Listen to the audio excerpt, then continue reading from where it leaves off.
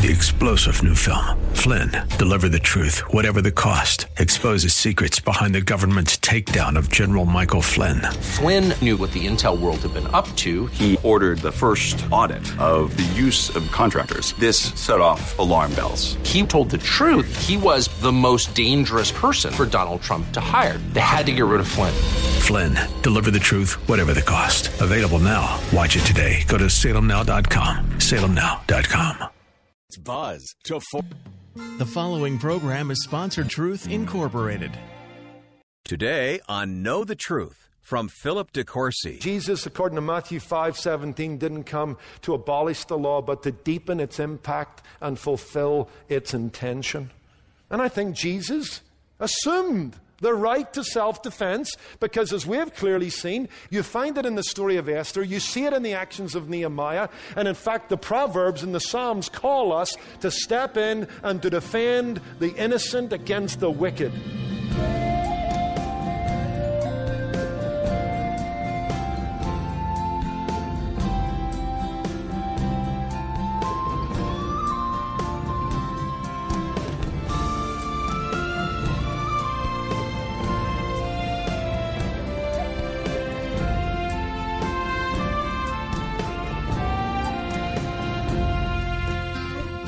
Does Jesus call Christians to be pacifists? What about all the accounts of war and self-defense we read about in the Old Testament? And didn't Jesus tell his disciples to carry swords? To answer these questions, we must look at the whole counsel of God. That's just what we'll do today on Know the Truth with our teacher, Philip DeCourcy. We'll begin in Luke chapter 22, and then we'll go to several verses in the Old Testament to gain a biblical perspective on the subject of self-defense. Philip starts by laying down some important principles. Remember our maxims for maximum security? Number 1, pray for inner peace and calm. Number 2, expect suffering as a Christian. Number 3, believe in the goodness of God in the face of bad things. Number 4, keep a prophetic perspective on the Middle East. Number 5, identify and engage the real enemy, Satan. And here's number 6, exercise your right to self-defense. I think that's biblical. So let's get into the meat of it. 4 things, 4 questions. We're going to look at the Scripture question, the Savior question, the sovereignty question, and the suffering question. Follow along. First of all, the Scripture question. What's that question? Does the Bible make a defense of the right to self-defense? That's the question. The Scripture question. Does the Bible allow for the use of lethal force, the employment of a weapon in the defense of your life and those you love? I believe it does. I don't believe it gives unqualified support, but I do believe the Bible gives clear support for a person's right to self-defense. The Bible's not just about how to get to heaven. The Bible's about how to live in an ugly world justly and righteously before you get to go to heaven. And remember, as biblicists, as Protestants, we believe in the principle of sola scriptura. The Bible is a sufficient and authoritative guide regarding all matters of life and godliness. So my question is, what does the Bible say about guns, weapons, self-defense?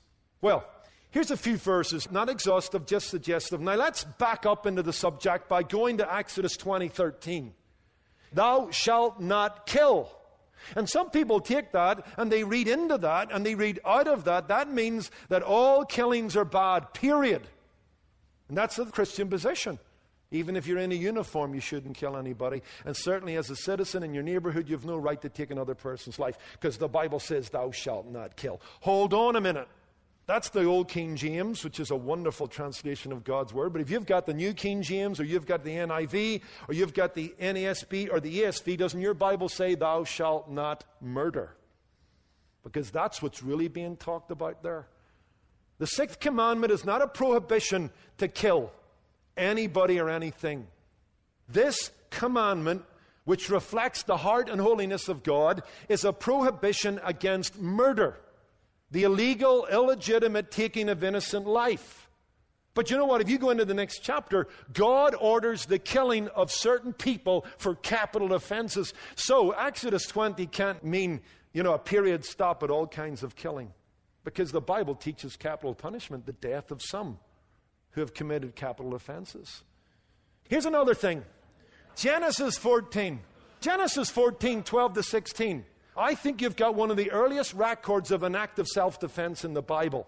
When Abraham's family and his loved ones are attacked, his brother is taken captive, some of his friends and family are taken captive along with some of his livestock and belongings. Now, if you read the text, you'll read in verse 14 of Genesis 14 that Abraham raises 318 what's called trained men to do battle. Basically a posse, a little bit of a militia. A group of men who were skilled warriors, and he went and got his brother Lot back. And there's nothing in the text that would censor that. In fact, Abraham does it out of pure motive. He doesn't grab land, he doesn't take their possessions, he simply takes back what was his. There's nothing vindictive about it. He didn't start the fight. There's nothing punishable about it. He simply took back what was his. In fact, the 4 kings who were party to the raid were fearful now that Abraham would double back and take their stuff. And Abraham says, I'm not wanting your land, but you shouldn't have taken my brother. Here's another text. We're going to turn to this one. This is very critical. This is a great text on the issue of self-defense. Go to Exodus 22. Remember, we're only at chapter 2 after the 6th commandment. And look what we read in verse 2. If a thief is found breaking in, this is a break and entry into a home.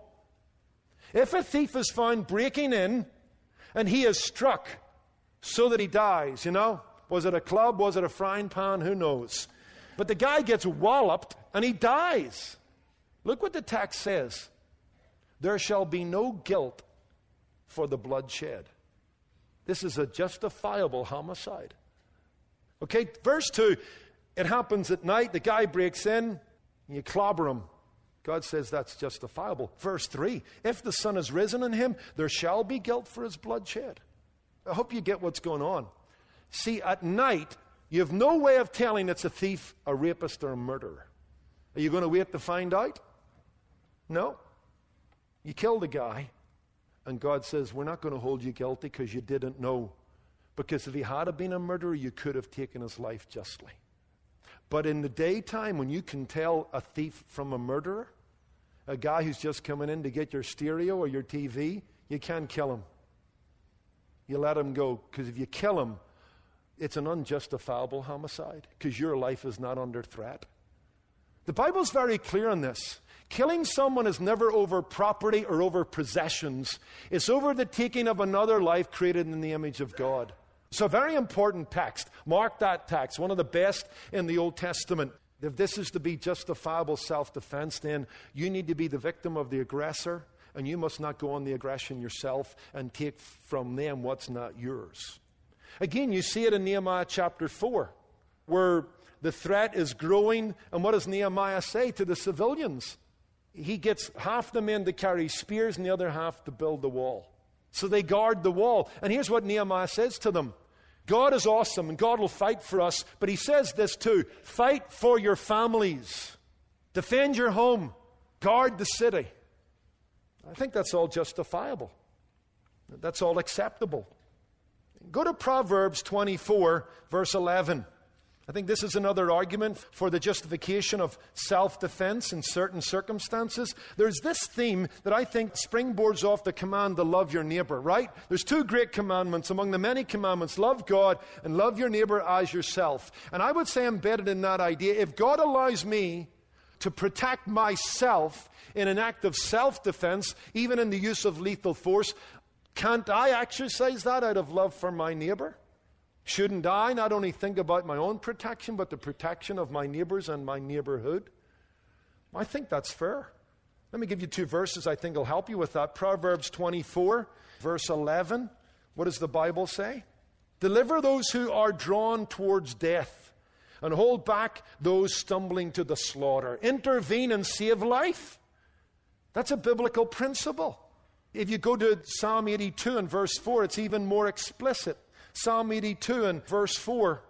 Deliver the poor and needy, free them from the hand of the wicked. Now you can guess what's in the hand of the wicked. Okay, it's not an ice cream. It's stuff to hurt the poor and the needy. And I can assure you, I don't think this text is teaching me, here's what you need to do. You need to go up to the wicked who have got weapons in their hand and say, you know what, can I ask you to stop what you're doing? You think that works? Come on. This is a text that says, when you have the ability, you have the right to intervene physically, even lethally, to protect the life of other people, just as you would yourself. In fact, if you go to Ezekiel 33, that's the watchman on the wall passage. Read it. And God warns the watchman, the guard, the guy who's up in the tower, if you don't watch for the coming of the enemy, and people lose their lives because of your negligence, I'm going to hold you accountable. It's pretty strong stuff. Because I think, again, there's this idea. It goes back to Cain and Abel. Am I my brother's keeper? Yes, you are. Out of love for neighbor, you may act in self-defense, not only to save you, but save them, and lethal force may be required to free them from the hand of the wicked. So, let's move to the New Testament. Although somebody might ask right now, Pastor, come on, that's all interesting, but that's all the Old Testament. See, we're New Covenant believers. We're to live according to Jesus' ethic. You know, love your enemies. Don't resist the evil man. So, you know, we really don't get our morality from the Old Testament. Well, my friend, who told you that nonsense? Of course, some things are abrogated. Some things are superseded. But I would remind you that Paul says in 1 Timothy 1 verse 8 that the law is good. And you'll find almost all of the Ten Commandments, the Decalogue, the moral law of God, reflected in the New Testament.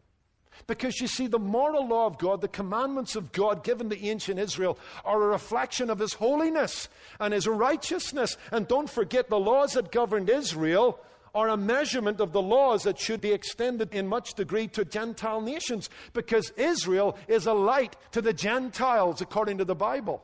So I'm not about to toss all of what I find in the Old Testament, and certainly not the moral law. And I think you have a principle consistently sown through the Old Testament where there are times and places where you can act in self-defense and not be held blood guilty. Although, what are we going to do with Jesus? I mean, He seems at least to contradict the Old Testament. Well, I think that's a case of He only seems to contradict it. Because you and I need to work on the basis that Jesus doesn't address everything. He assumes much from the Old Testament. Let me give you an example. You can't find a verse anywhere in the Gospel where Jesus condemns homosexuality directly. Why did He not address that issue? Because it was already codified in the morality of the Old Testament.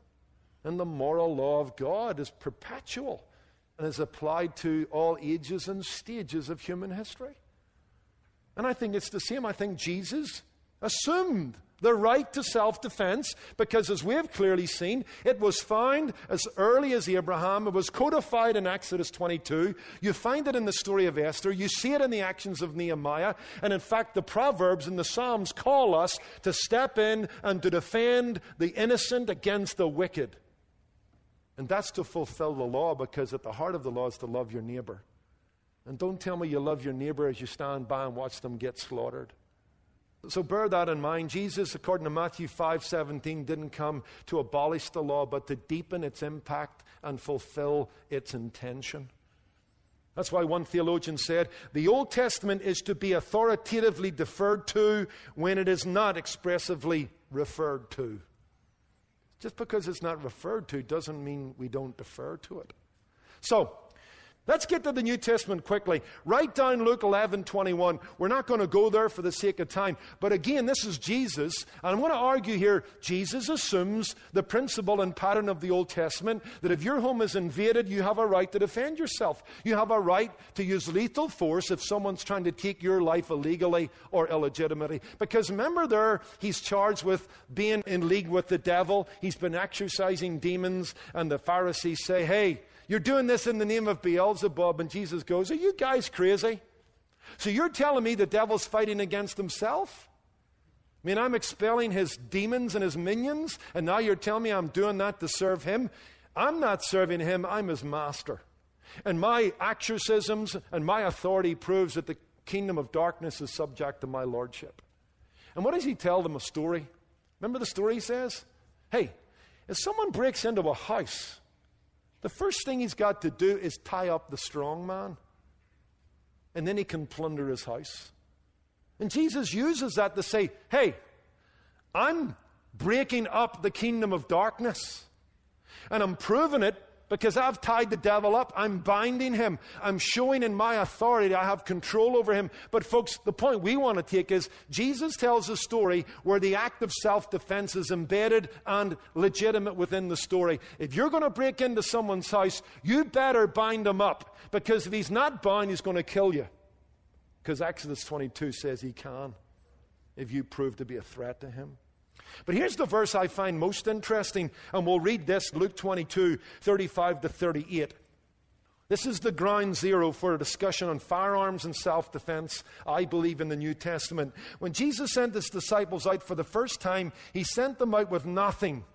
And they had to trust in his sovereignty. And he had arranged that he would take care of them. And he says, hey guys, didn't I take care of you when you went out with no bag, no knapsack, no money? And they said, yes, Lord, we needed nothing. But you see, things are about to change. They're about to be commissioned to go out into the whole world.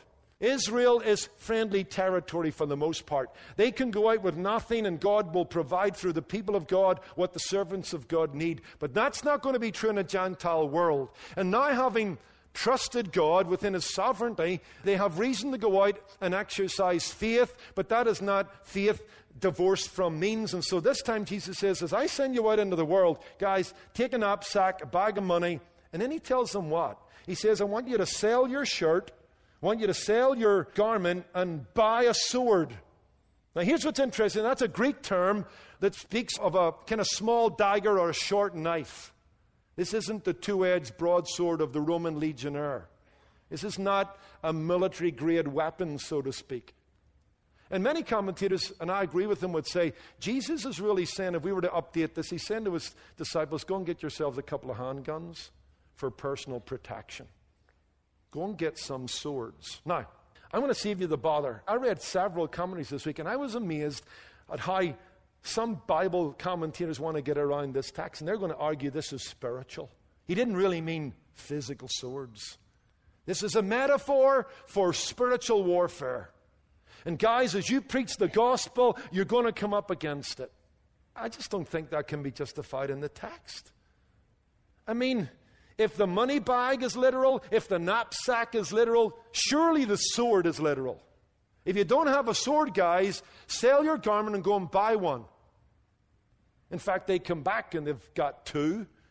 And Jesus responds, okay, that's enough. That'll give you some protection wherever you go. And again, some of the commentators who've got pacifistic perspectives embedded in them, not in the text, they seem to say, oh, but you see, that's Jesus rebuking them. What he really means there is enough talk about guns or enough talk about swords. First of all, Jesus started this conversation. It's a literal conversation. Every other element of it's literal. And I think he's just saying, guys, okay, two's enough. And they get this idea, oh, he's rebuking them. Oh, they misunderstood him. They went and got physical swords when he meant spiritual swords. Not at all. I mean, there's no dialogue going on here. It's not like they've spoken for a while and Jesus has to rebuke them and go, enough talk about guns. They haven't talked about guns. They went and got the two swords that Jesus said, go and get. They come back and say, Lord, we got them. He says, good, let's get going. It's enough. That's how I read it. My father's no theologian, but he did teach me as a young Christian, when the Bible makes sense, seek no other sense. When it makes plain sense, seek no other sense. Why do you have to spiritualize this text? You spiritualize it if you've got an agenda. But I think this just is consistent. Remember, Jesus is a Jew.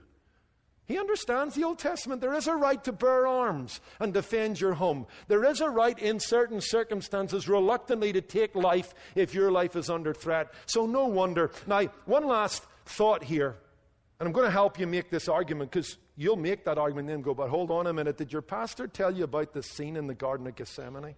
And you're able to go, he did. Our pastor's smart. He told us about that one. Okay? Because they're going to go to the Garden of Gethsemane and they're going to go, but hey, remember Peter pulled the sword out. Which again, to me is an argument. It was physical swords. It's exactly what it was. But Peter pulls out the sword and he cuts off Malchus's ear as they try to arrest the Lord Jesus. And what does Jesus say? Put up your sword. And they go, there you go. See, this is unjustified. There's nothing in the Bible about self-defense. Here's Peter trying to defend the Lord Jesus, and Jesus rebukes him and says, if you take the sword, you'll die by the sword. And there you go. Pacifism, non-resistance. Suffer for Jesus. Again, I think that's a misreading. First of all, this is unique. Don't forget, Jesus has telegraphed his death. I mean, he had already rebuked Peter before when he said, I'm going to go and die. And Peter said, no, you're not. Get behind me, Satan. Because I came to die, and I'm going to suffer in Jerusalem. And Peter is getting in the way of the will of God regarding the redemption and the death of Jesus Christ on our behalf. So here's my answer to that. It wasn't that Jesus was rebuking the use of a sword in any situation, because he had told his disciples to go and get two. And there are certain situations that they can use it as a means of self-defense. But he's really saying to Peter, Peter, this is not the time, this is not the issue, and this is not the place. Put it up. Can I give you one other New Testament text, and then we'll kind of collapse the three remaining questions into just a few minutes? Because this is the heart of it. Look, you know what? We're not here to defend the Constitution, as great as it is. We're here to defend our biblical right to self-defense. And so I'm giving you passages. I'll give you one other New Testament passage, 1 Timothy 5, verse 8. You know it, actually. It's where Paul says to the Thessalonians, if a man doesn't work and take care of his family, he's worse than an unbeliever. God expects men primarily to be the breadwinners, to be at the spearhead of the family's needs, and to protect the family and to take care of the need, to put a roof over the head and to put food in the stomach. But I have a question, is that all? Does it not go any further than that? Does it not include emotional health, moral cleanliness, eternal well-being, physical safety? What's the point of providing well for your family if everybody's sitting around the kitchen table eating, but you leave the front door open for anybody to come in and steal your stuff and murder your family? You think you fulfill the text by doing that? Hey, I've provided food for you, but really I'm just fattening you for the slaughter. Because you see, this is a wicked, dangerous world. And there are guys outside the front door who would take our stuff. And some are so twisted they would take our life. Do you believe that all a biblical man has to do is put food into his child's stomach, and beyond that he's good to go? I don't. Not for 1 minute. This is a dangerous world, and I believe that every man and woman has a right to exercise, and that is the right of self-defense. And in the normal course of life, where life is sought to be taken illegitimately, life can be preserved by the taking of life. You are listening to a timely message from Philip DeCourcy. This is Know the Truth, and today's study is called In Self-Defense. It's from our series titled Maximum Security. To hear this message again or to purchase it on CD, go to ktt.org. Now, did you know that each time you tune in to Know the Truth, you're benefiting from the support of men and women who value this ministry and want to see God's truth proclaimed with boldness, clarity, and conviction? Perhaps today is the day you'll join this family of faithful supporters by becoming a Truth Ambassador. Truth Ambassadors sign up to give regular monthly donations, helping us to create and produce and distribute these Bible teaching programs. And we'd love to add you to the family. Automating your donation is easy by calling 888-644-8811 or sign up to be a Truth Ambassador at ktt.org. But whether you become a Truth Ambassador or give a one-time gift, we'll say thanks by sending you Philip DeCourcy's brand new book titled Take Cover. It's a step-by-step guide for finding peace in God's protection, and we want to make sure you get a copy. Before supplies run out, ask for Take Cover when you support the ministry of Know the Truth. Make a secure donation online at ktt.org or give us a call at 888-644-8811 or mail your donation to Know the Truth, Post Office Box 30250, Anaheim Hills, California, 92809. And if you're new to Know the Truth, reach out to us today and we'll send you the free Take Cover bookmark. It lists some of the key principles that Philip shares in his new book.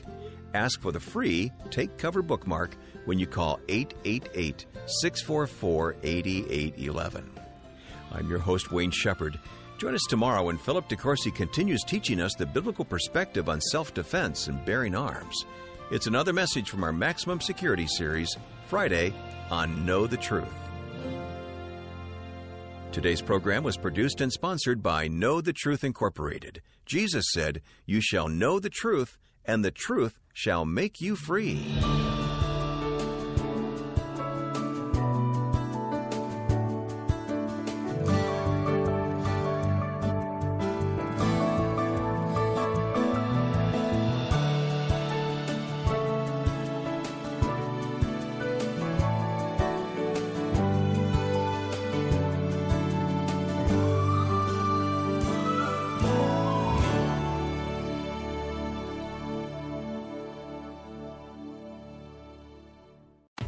An exciting new book from Regnery looks at the power of love and intimacy from a godly perspective. It's called Love and Sex, a Christian guide to healthy intimacy. Sex is powerful. Just saying the word can stir up all kinds of emotions inside people.